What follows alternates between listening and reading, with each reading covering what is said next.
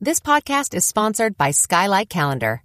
Let's be real. Running a household can be exhausting and chaotic. And finding the perfect Mother's Day gift, it's not exactly a no-brainer. Until now. The Skylight Calendar is the best way to organize the family and give everyone, especially mom, some peace of mind to enjoy the things that matter most. The Skylight Calendar is a smart, touchscreen calendar that keeps track of and manages the chores, dinner planning, groceries, and to-dos for the whole family. The Skylight Calendar automatically syncs each family member's digital calendars and displays them all together on one color-coded touchscreen. It even doubles as a digital picture frame, so you can finally share all those special moments that are just sitting on your phone. As a limited time offer for our listeners, get 15% off your purchase of a Skylight Calendar when you go to skylightcal.com/easy. That's SKYLIGHTCAL.com/easy. Get 15% off your Mother's Day purchase now at skylightcal.com/easy. Hey, I'm Sarah. When planning our home birth, my husband Matthew and I were really frustrated by the lack of empowering and honest home birth resources. So we created this podcast to start a new conversation for moms and families like us. This is Doing It at Home.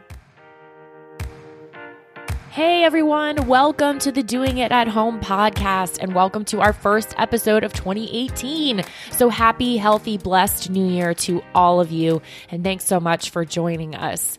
So we have a really cool episode to kick off the year, and that is a first for the show. It is a birth story that involves home birth after cesarean, and we have not had that yet, so I'm really excited to bring that perspective. But real quick before that, just wanted to share some ways that you can get involved with the Doing It at Home community, ways to keep the conversation going, all that great stuff. We've made some changes to our website recently.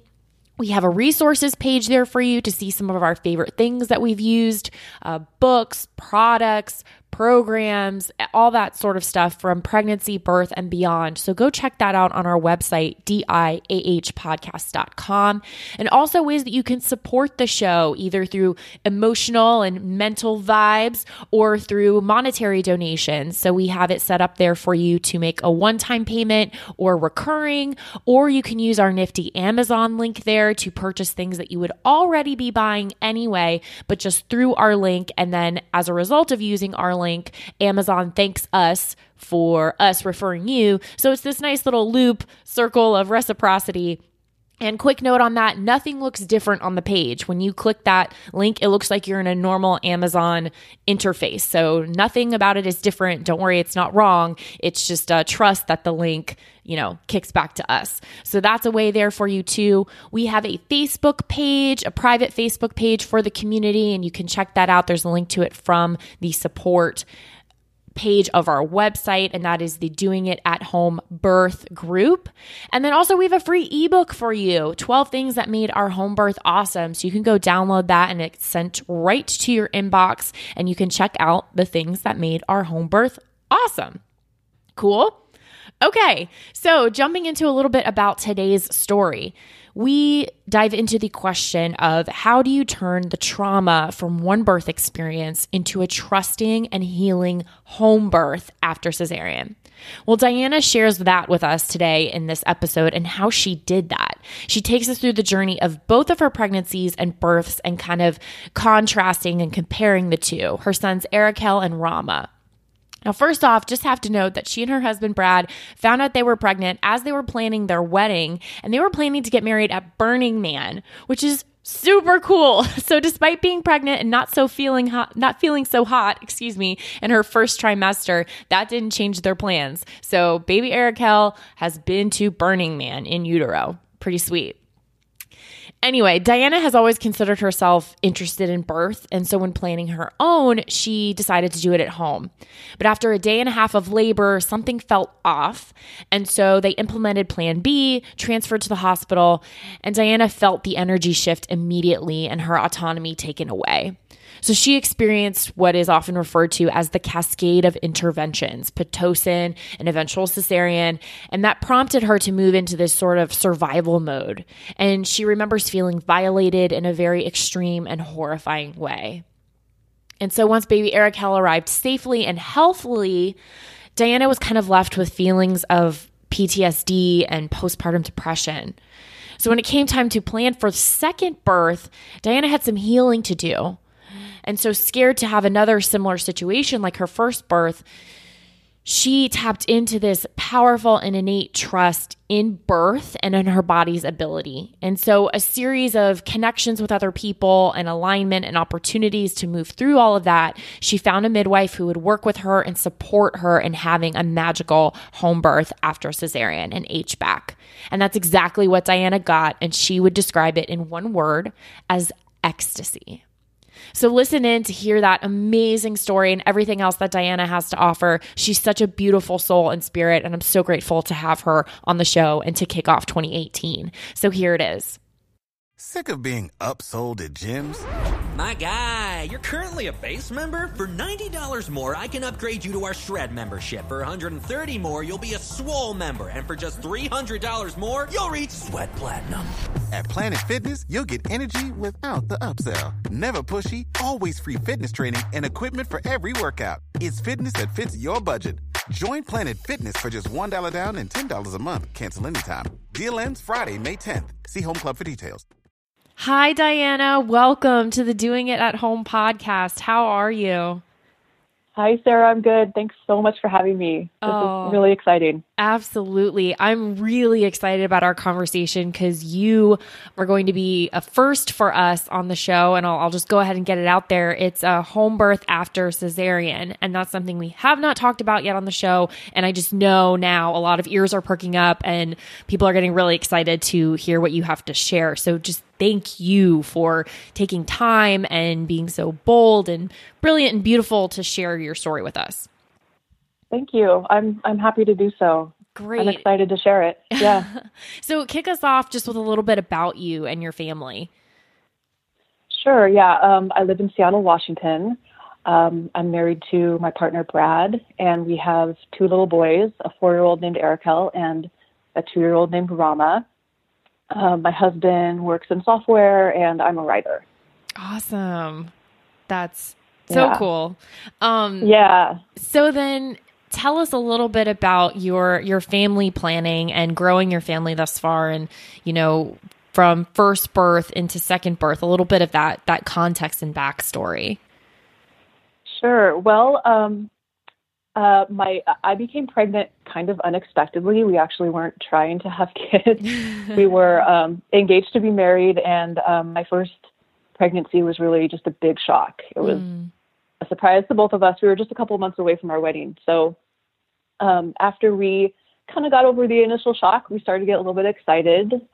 We loved each other. We were getting married. We knew that we wanted at some point to have kids. So the timing was a little strange, but it turned out just fine, just after we had a chance to get used to it. Yeah. An interesting part of the story is that we were actually planning our wedding at Burning Man, which is like this kind of desert festival rave party thing that happens in Nevada, if you've never heard of it. That is amazing. But you were planning to get married there? Yes. Oh my gosh. Yes. And it's not an awesome place for like a first trimester pregnant woman to be. It's like really harsh conditions. Everybody's partying and doing things that I, wouldn't partake in as a pregnant woman. But right. We kind of couldn't get out of it because, we were locked into this. So I did end up going. I was about 12 weeks pregnant. And it was fun. It all turned out fine, but it was an interesting little twist to how our family got started, I guess. Wow. That's a great thing to have in your story. I think that's just so cool. And you can tell, Erikel that he was at Burning Man. We do. Actually, we do tell him that. That's so great. Yeah.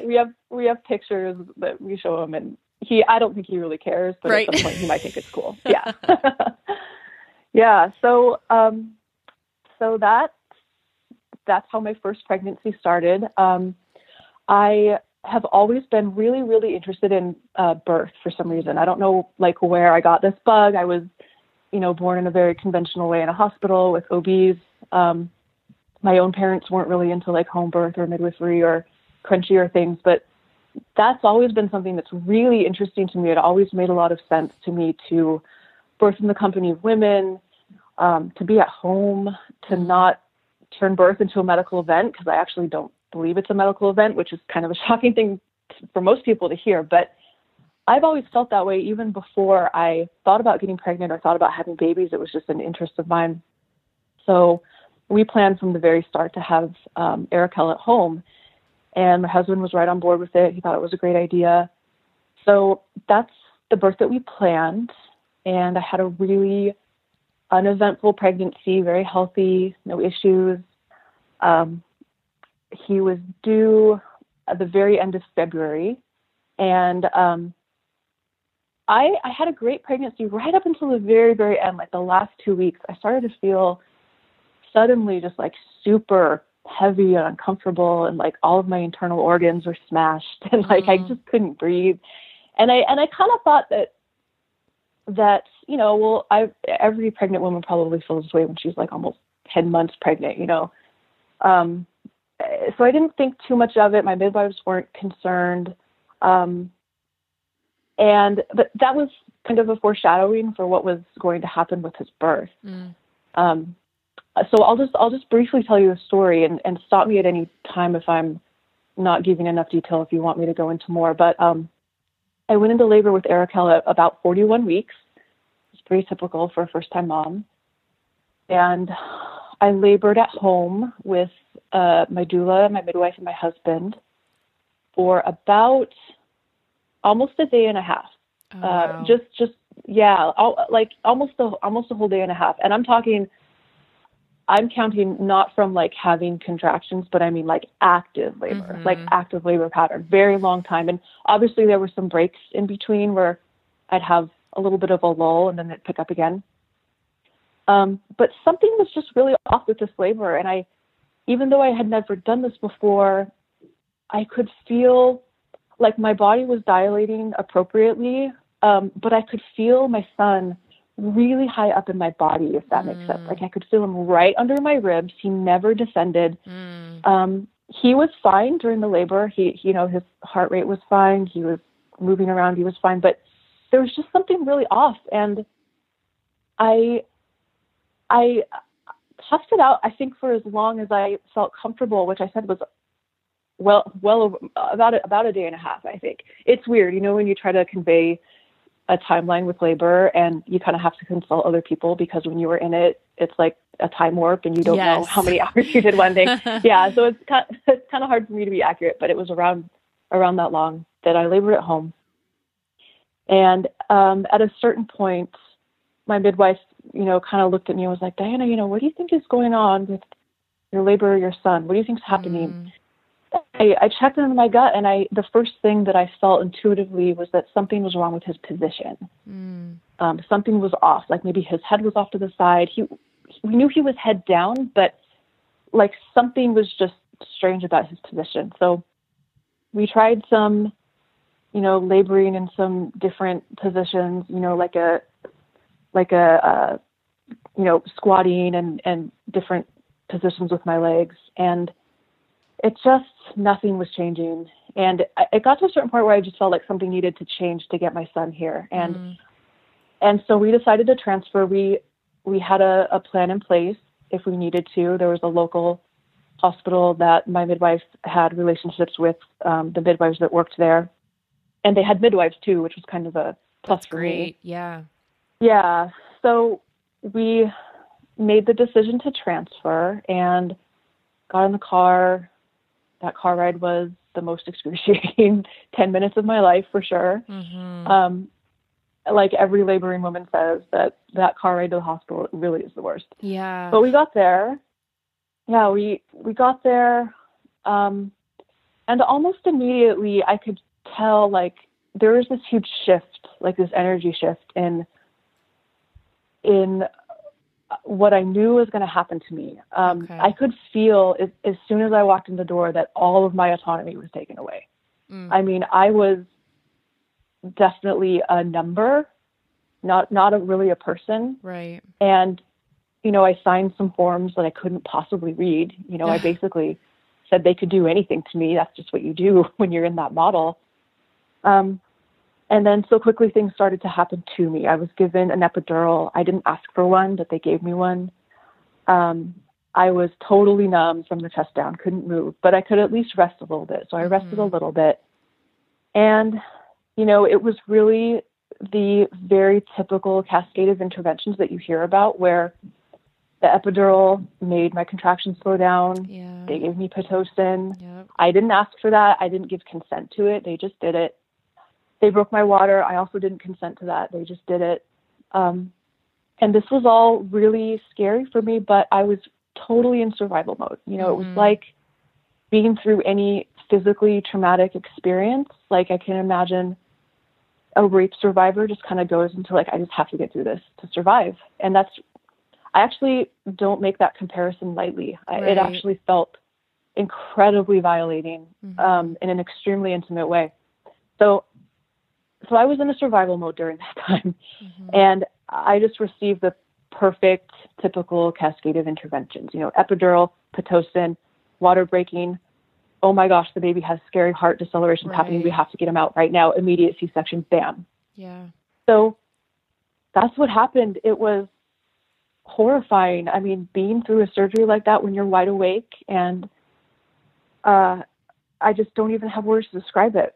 It was horrible. It was horrifying. They separated me from my husband. They did let him in the OR eventually, but for a good period of time, I was alone and really scared and naked and vulnerable. And these were strange men that I'd never seen in my life.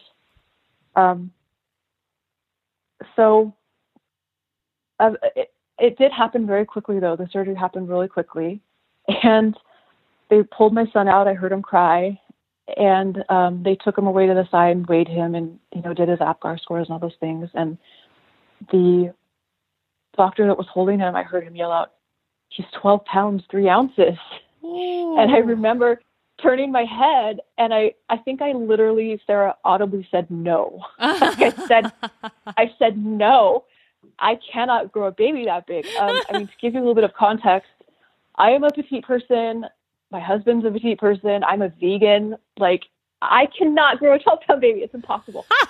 But I looked, I turned my head and I saw him, and he was huge. He was so big. He was just definitely 12 pounds, 3 ounces. He was huge. Biggest infant I had ever seen. And in fact, one of the OB nurses later told me that she had been working in OB for like 20 years, and he was the biggest one she had ever seen. He was so big.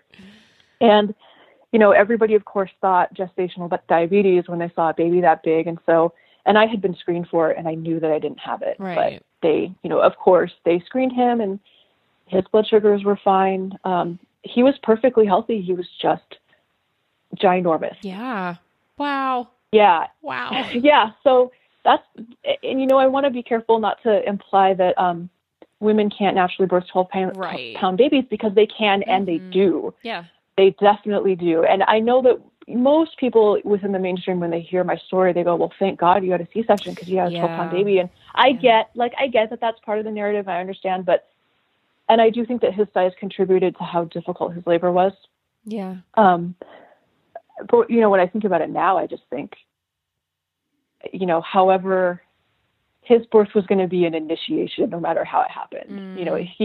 He was going to make a big, big entrance in some way. That's just who he is.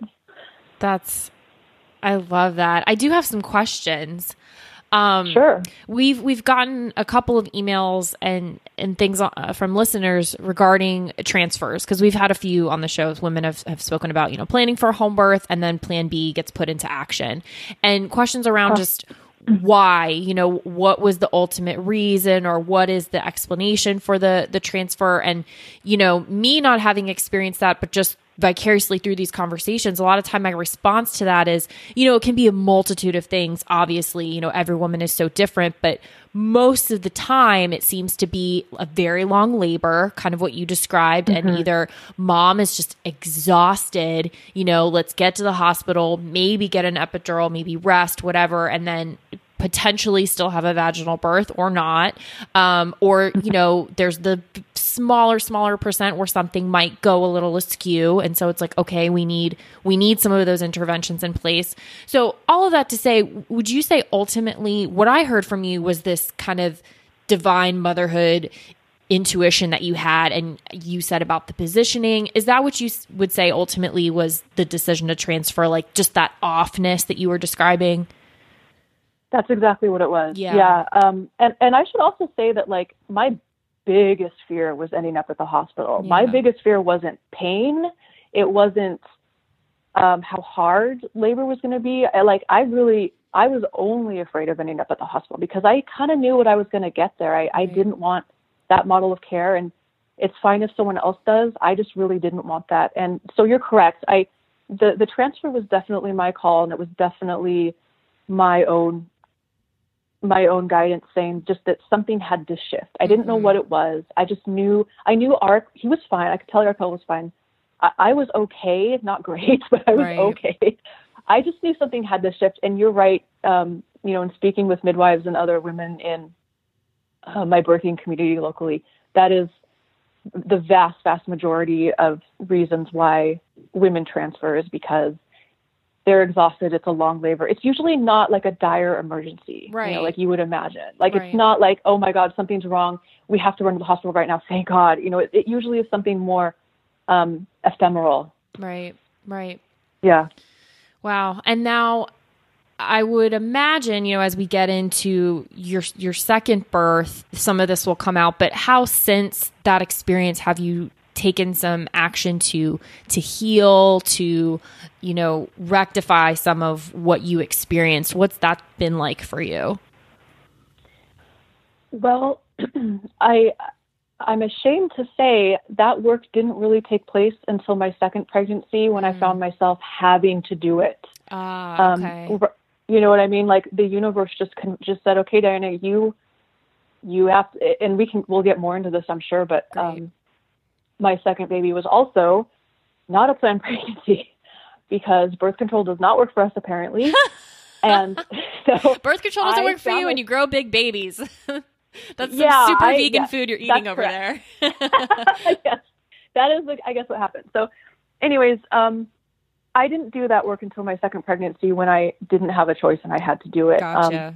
In the 2 years after Arkell's birth, the first year was extremely difficult. I had every problem with breastfeeding you can possibly imagine, 100 times over. And that really consumed me. I think that for a lot of moms that have traumatic births or births that didn't go quite the way that they planned, I've heard that like when the breastfeeding relationship goes well, can be really healing and help to restore a little bit of faith in your body. And so for me, having that work was important to me, and it was a struggle, and that really dominated like the first 6 months of his life. And I also absolutely had PTSD. I had nightmares. I cried all the time. It was a rough time, and I didn't seek out any emotional or spiritual healing, and I really should have. Mm-hmm. But I just didn't do it until I had to. I was a brand new mom like any other brand new mom, just trying to figure out how to be a brand new mom. Yeah. And dealing with trauma and abuse, I didn't have the bandwidth for it, at that time. Yeah, I can understand that. I can appreciate that. And I think through sharing like you are, it can inspire other women to, maybe do the work earlier on or put mechanisms in place or people or whatever. And, it's all in our own time. But these stories are so important. So I appreciate you and, just for doing it. It's great. It is Ryan here, and I have a question for you. What do you do when you win? Like, are you a fist pumper, a woo-hooer, a hand clapper, a high fiver? I kind of like the high five, but if you want to hone in on those winning moves, check out Chumba Casino. At ChumbaCasino.com, choose from hundreds of social casino-style games for your chance to redeem serious cash prizes. There are new game releases weekly, plus free daily bonuses, so don't wait. Start having the most fun ever at ChumbaCasino.com. No purchase necessary. VGW. Void where prohibited by law. See terms and conditions. 18+.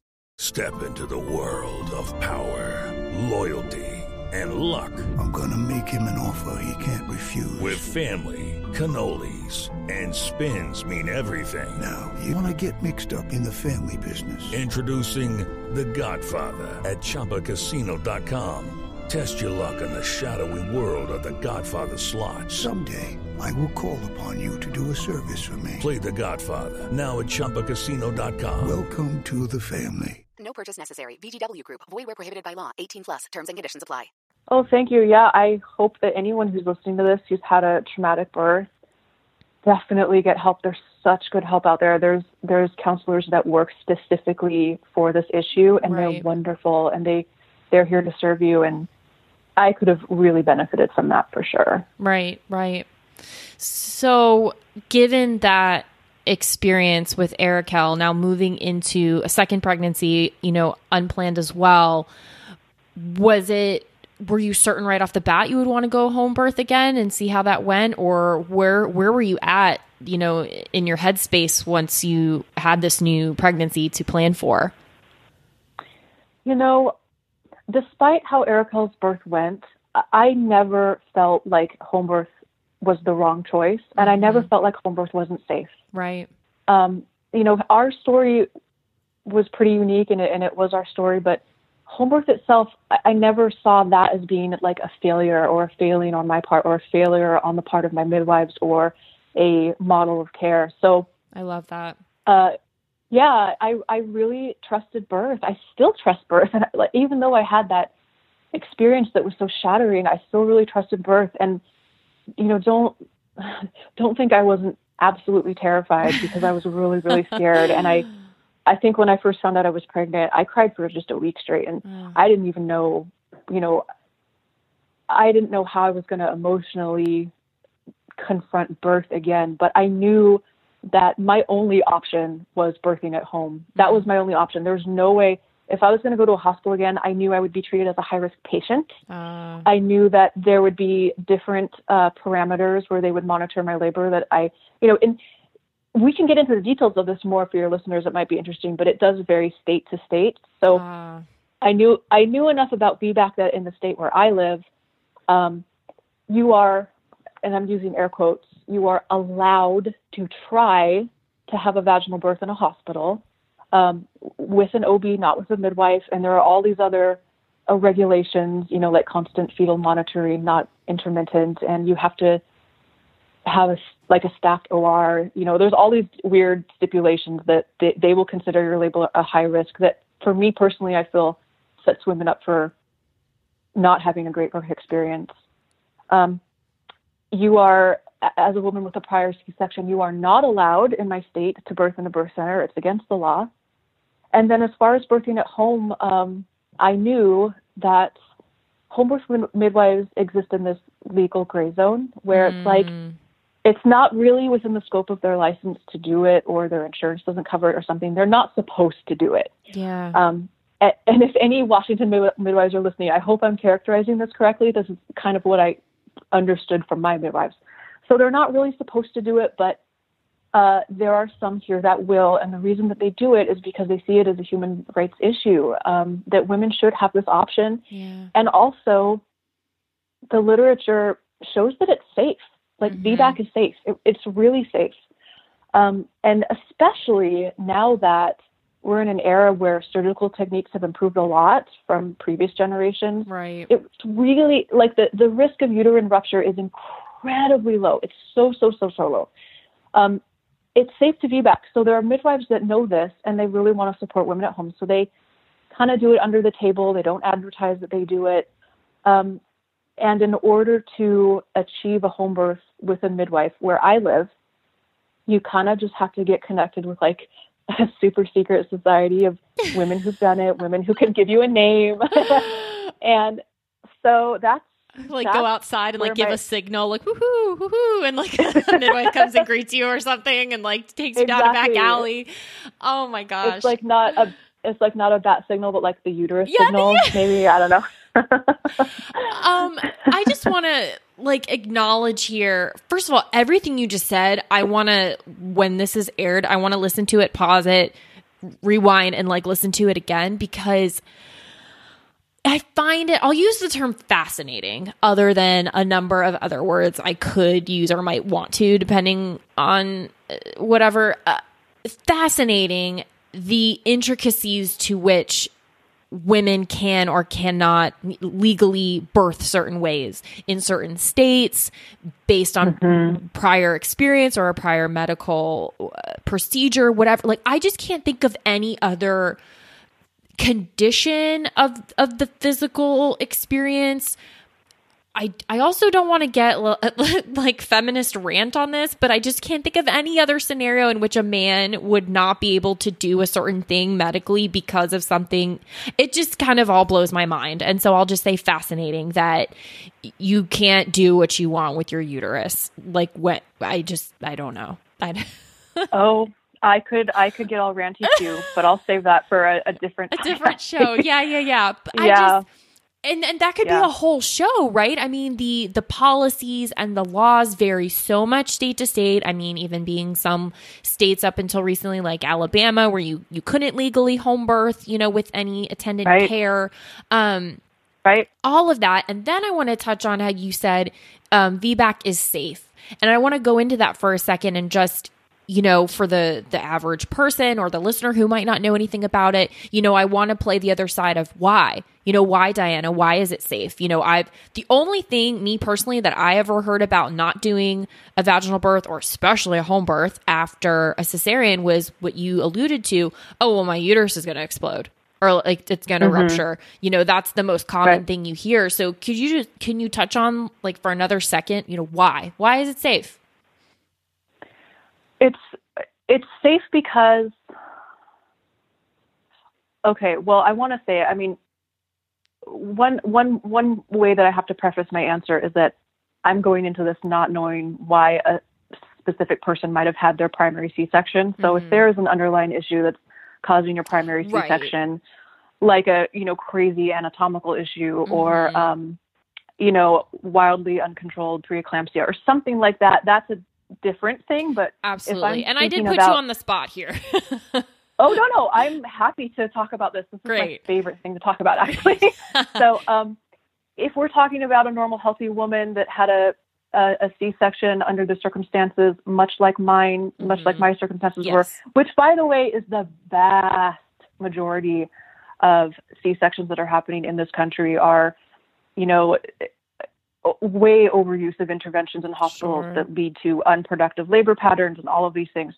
So anyways, if we're talking about that, the main concern that providers have is, and also, mothers, is uterine rupture. That's really the only issue. The concern that because your uterus has been cut, that it's going to, burst open during labor and that makes you high risk. And the actual statistics on that are so low. It's like, I think around 1%, which puts it at the same level chance as any other true obstetric emergency, such as like placenta previa or, a cord prolapse. That is certainly a true emergency, but it's literally, you can think about it at that same level of,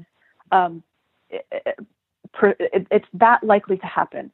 So, many of us that birth at home, we know, okay, there is a very, very tiny small chance that we could have a cord prolapse. It's extremely rare, but it happens, and that would be a true emergency, and that would require hospitalization. So uterine rupture now in the year 2017, it's that likely to happen. It just really shouldn't be our main concern. Right. And then the other aspect of this is that the risks of having repeat C-sections are so much higher, and the associated complications that can happen are so much more common than a uterine rupture. Right. So we're actually putting ourselves at a greater risk to have repeated C-sections than to attempt to have a vaginal birth after C-section. And in fact, ACOG, which in my personal opinion is a total dinosaur of an organization, just recently updated their professional guidelines for obstetricians and gynecologists. And they actually say this. They say that VBAC is appropriate. All women should be given the opportunity to VBAC, assuming that, like I said, there isn't some other strange medical issue going on. Right. So, I mean, if they can say that, people in our communities have been, we've known this for a really long time. I think that we can all feel pretty safe. Did I answer your question? Yes, you did. And I love that. And that was helpful for me being someone who I haven't known someone personally to have a VBAC, I'm not in that boat myself. And so just for myself, I feel like it sheds a lot of light, and just to hear an empowered perspective on it is very, let's just say delicious. It's just, I love that. So yes, I think you did an amazing job. And I want to put it out there, if you're open to this, for any listeners who might have follow-up questions to anything we're talking about regarding your experience, that I could throw them your way, and maybe you could even shed some more light, some things that I'm not thinking about given my context. I might not be asking some of the questions that some listeners are thinking right now. Oh my gosh, I would love to connect with your listeners. Cool. Let's definitely share my information at the end of this. Cool. And I mentioned to you that I've been interviewed a few times to tell my story, and the greatest gift that has come out of sharing the story is that I've received so many DMs on Instagram, messages on Facebook from women like really all over the world that said, "Hey, your story made me feel good, and I also have been through birth trauma, and thank you for speaking about it, and can you talk to me about this?" And I love connecting with other mothers. It's just been such an absolute gift. So yeah, I'm so open to that. Amazing. Awesome. I think, we stepped in and out, which is amazing. I love like backstories and like tangent conversations and things, but where we were, I believe at one point, was home birth was your only option. And so what then was, I don't know, like what was the plan, or, who did you put in place to support you moving into birth number 2 and all of that? Yeah. So like I said, I knew that I had to get connected. I had to put out the uterus signal and get connected to the super secret midwife person that I didn't know how to find. And I didn't know where to go. And I didn't know where to start. I really had no idea where to start. And so a few weeks into my pregnancy, I was still kind of teary and contemplating, what do I do? And I had this sudden memory that I was in a yoga class, a prenatal yoga class, when I was pregnant with Erikel. And our prenatal yoga teacher had shared with the class somehow in a very gracious, not scary, positive way that she had a C-section with her first baby. And it sounded like I can't remember the details, but it sounded like a true emergency. Mm-hmm. And then a home birth with her second baby. And she shared this story very briefly with all of us in class. And I remember that at the time, when I heard her story, I thought, wow, what an incredible woman. What courage that must have taken for her to do that. I mean, that's just amazing. And then I thought, well, of course, it's never going to happen to me. I'm never going to have a C-section. But I remembered her telling this story. And then in the same flash of insights, I remembered that she had given me her email address. Oh. Because she shared it with her pregnant mamas and wanted to hear how her births went. She's just a really open, lovely person. And so I dug through my phone and I found her email, and I was like, Diana, this is it. This is how you do this. So I emailed her. I said, you probably don't remember who I am, but I was in your class like 3 years ago. And I remember you shared the stories of your birth. And I find myself in a really similar situation as you were, and I don't really know where to go to find a midwife. Can you help me? And she, bless her heart, she emailed me back right away. She even remembered who I was, which shocked me, but she totally remembered who I was. And she told me, Diana, get in touch with your local ICAN group. ICAN is the International Cesarean Awareness Network, and they have chapters in every single major city in the U.S. And they are an organization that supports women who have had C-sections. They support women looking to VBAC. They support women who have to have C-sections and want to have a positive experience. Mm-hmm. They share evidence-based information. They're just, I found them to be an incredibly useful, wonderful organization. And so, and I should say an organization that I've been pretty involved in since having my second baby to kind of pay it forward. That's awesome. So that's what I did. Mm-hmm. Yeah, that's what I did. I found my local ICAN group. There's one here in Seattle, and I joined their Facebook group, and I introduced myself and I explained my situation, that I needed to find a midwife, and that was it. They connected me with the super secret list, and I went down that super secret list and I called every single midwife that was within a reasonable distance to me.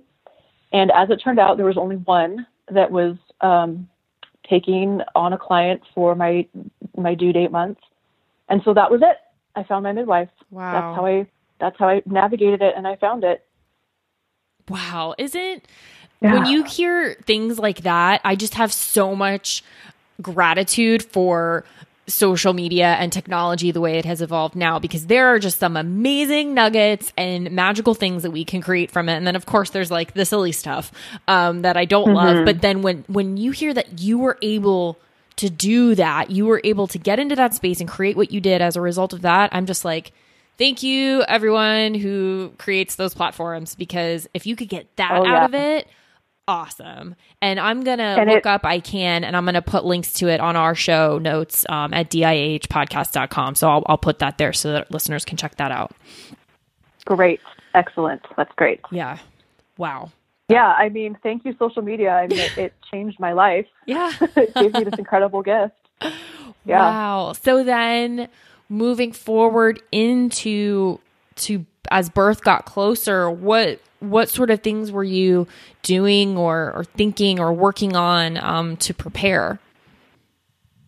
Well, I should say that here's where the trauma piece kind of gets connected back in, because now that I had my plan in place, I had a provider who was going to attend me at home. I had to heal. I mean, this was my calling to heal. I knew that I couldn't come into this birth carrying the trauma of my first birth, because I knew it would affect me.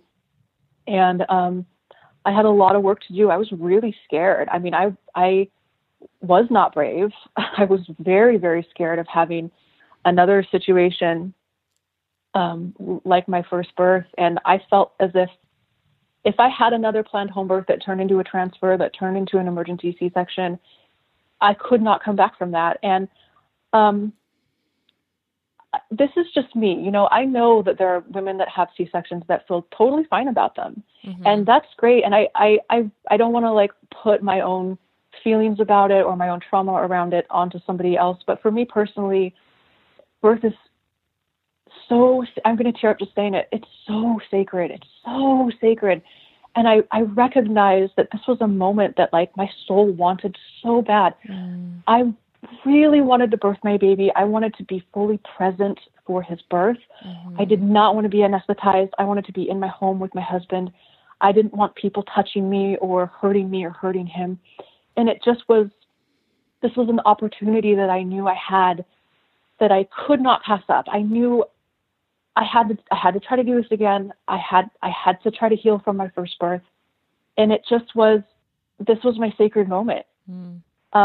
So to answer your question, I just threw everything at the wall. I went to counseling. I did tons of prayer and meditation. I treated my body like an absolute temple. I've never taken as good care of my body as I did during this pregnancy. I spoke to my baby every single day. I also did a lot of checking in with myself and being really, really clear, like, Diana, are you making this decision to birth at home out of fear because you're afraid of a hospital, or is this really where this baby needs to be born? Like, I had to get really extremely clear on that and clear away the fear and really listen to my intuition and listen to my baby. And I did that. And the answer that I always got was, this is going to be a different experience. This is a different baby. You and him, have different shared karma together, and it's just going to be a different experience. That's what the answer I kept getting over and over again. So I had to trust it. Wow. So I did a lot of really deep work during this time, and I just used every tool you got, every single tool. Like I said, I went to counseling. I practiced tons of yoga. I prayed. I just did everything I possibly could to heal. And when it got up to my birthing time, I was in a pretty good place. I can't tell you that I was totally fearless or that I was 100% confident that I could do this, because I wasn't. I was still scared. Right. But I knew that when I got around to my birthing time, I knew that, okay, I had really done the work. I knew that I had done the work.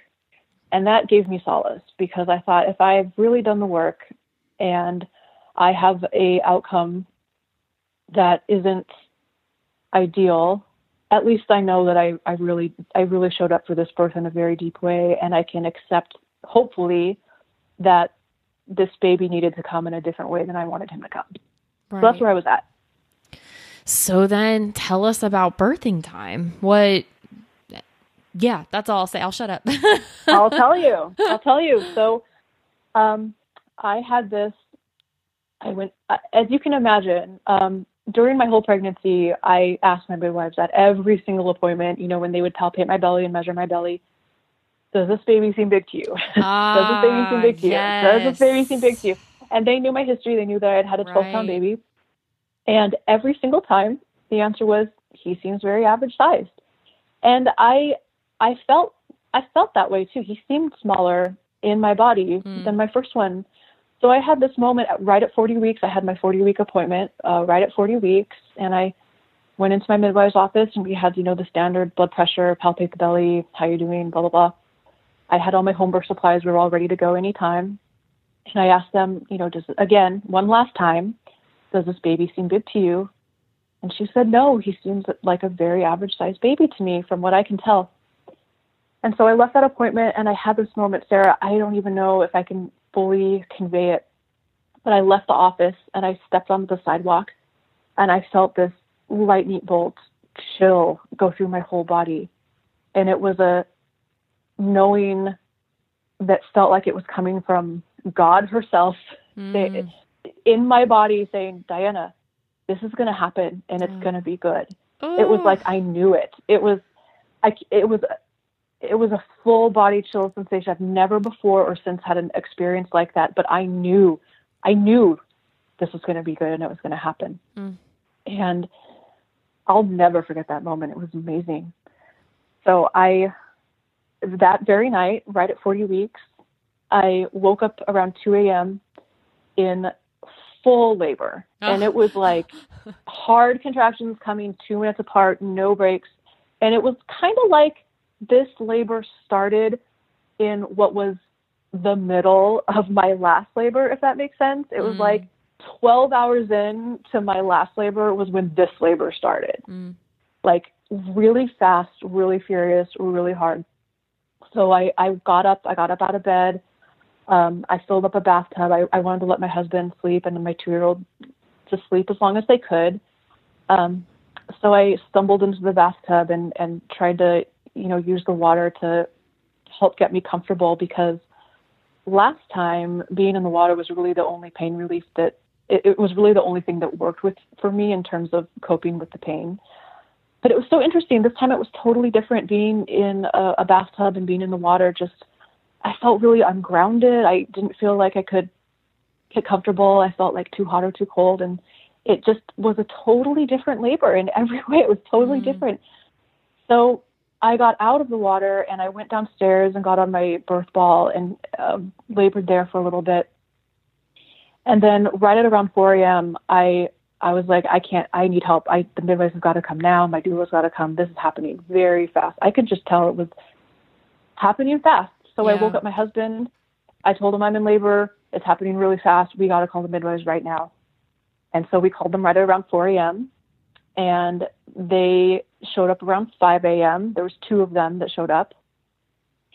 And my doula came at that time as well.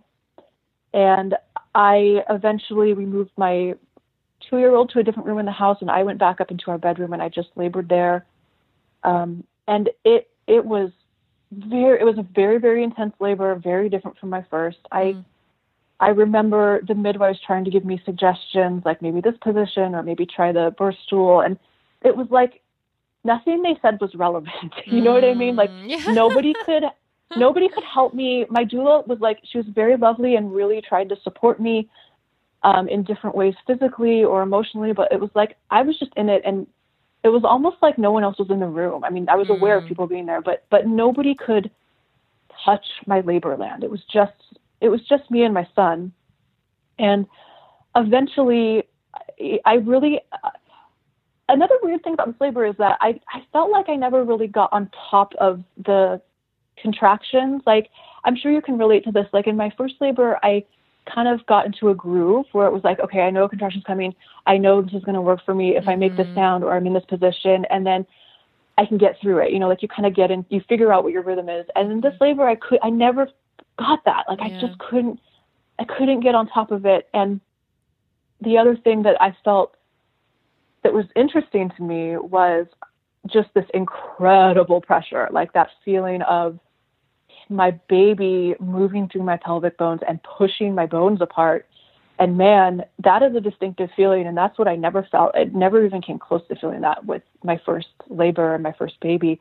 You know, now that I felt that, I know exactly what that descending feeling feels like.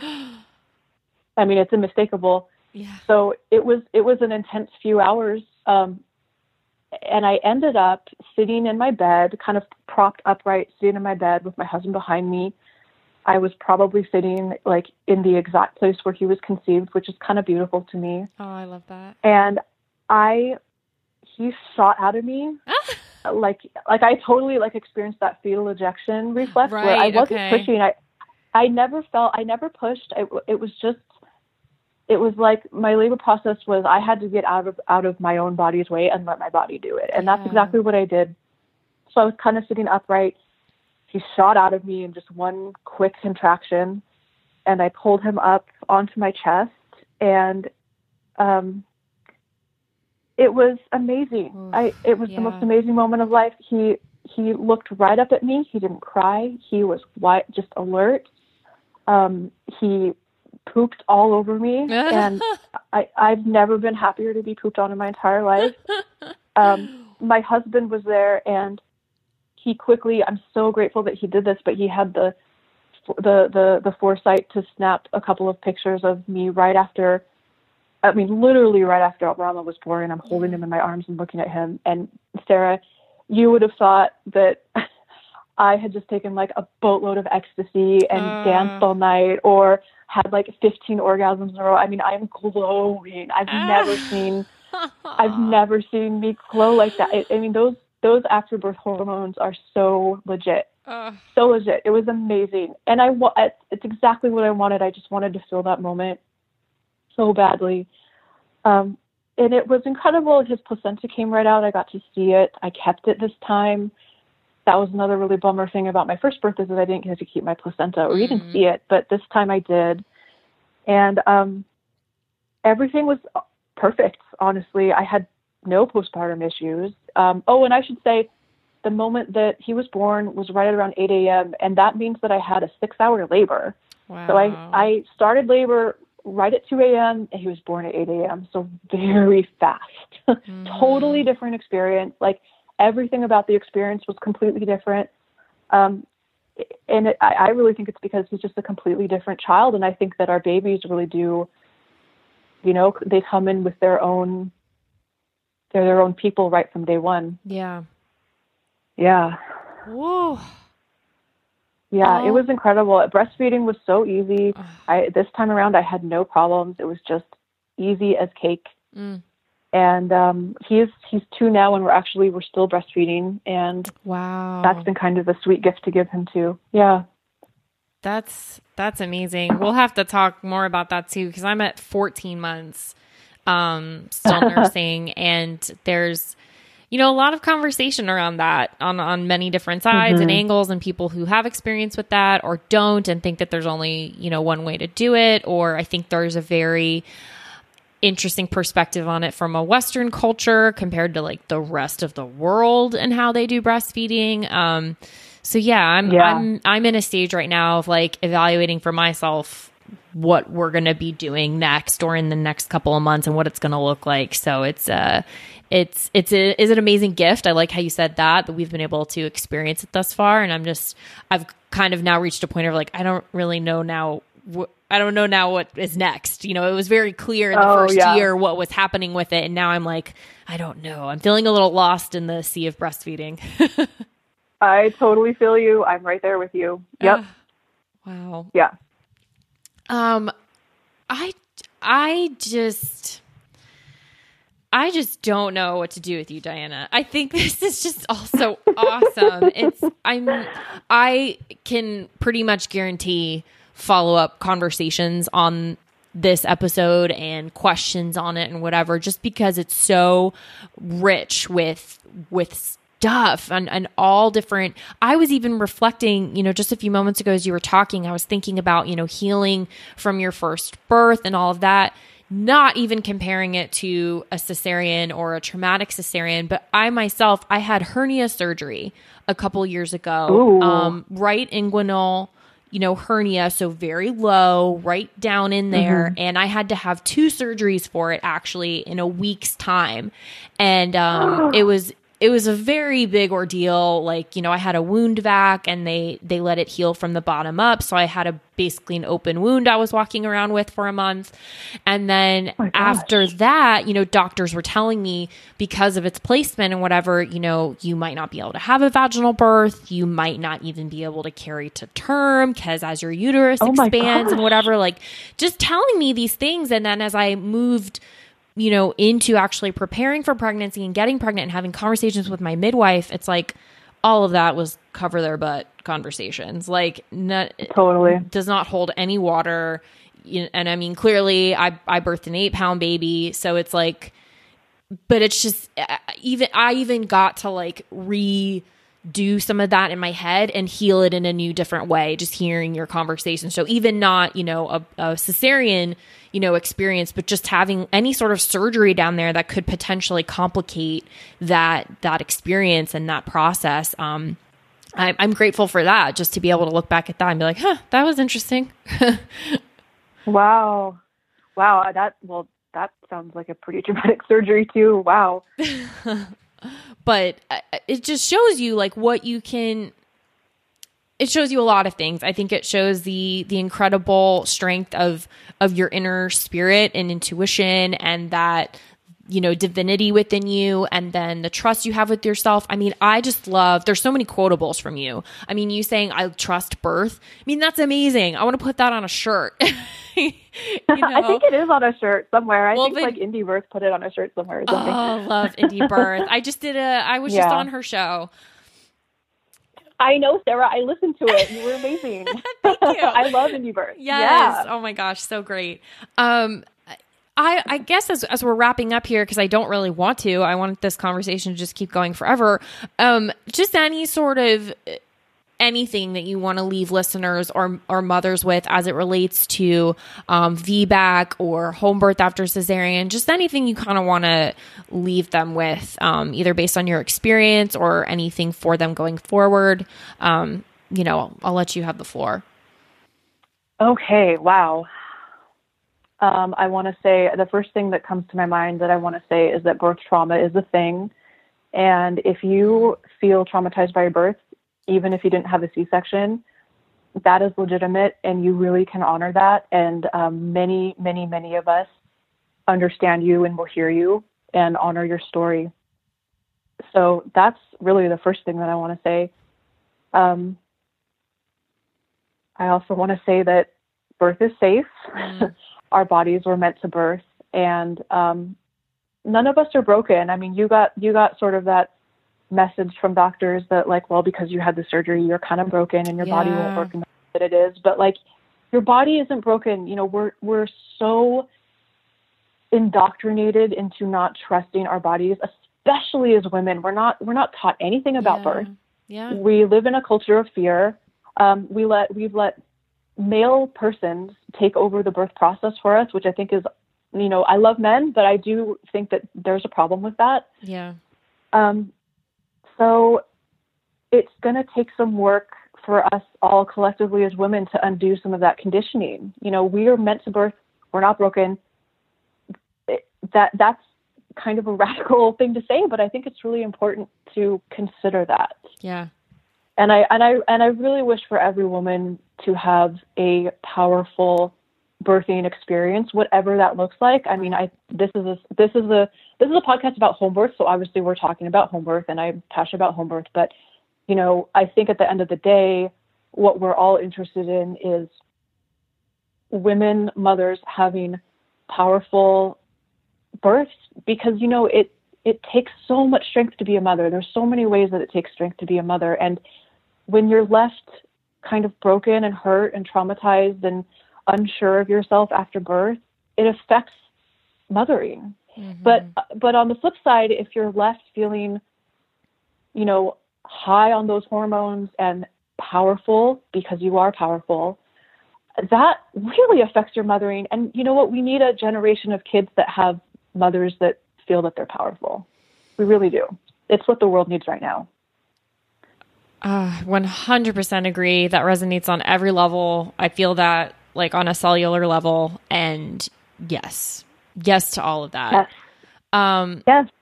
Diana, you're amazing. Thank you so much. Do you want to go ahead and put out Instagram or any way that people could connect with you if they want to? Yeah, absolutely. My Instagram handle is An Instrument of Thy Peace, like the St. Francis prayer, An Instrument of Thy Peace.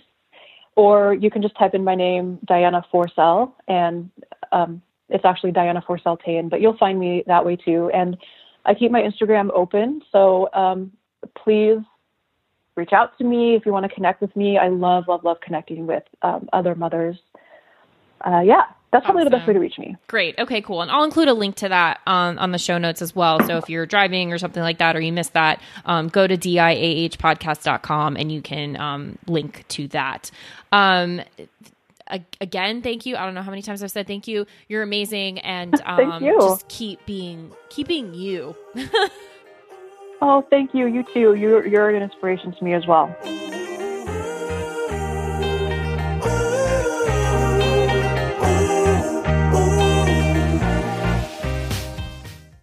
Quick note about the Doing It at Home podcast. Matthew and I are not doctors or medical professionals, and nothing we say should be taken as medical advice or opinion. If you have medical or health-related questions, please take them to a trained professional. We're here simply to entertain you with stories and conversations about pregnancy, birth, and parenthood. Does your father know you're listening to this podcast? Well, when you're done, why don't you stop by and check out a show that is 100% dad-approved. Dadages. Hi there, I'm Chad Higgle. If you're looking for useful insights and practical advice you can actually apply to work, family, education, philanthropy, and just life in general, check out Dadages. That's DADAGES, wherever you listen to your podcasts.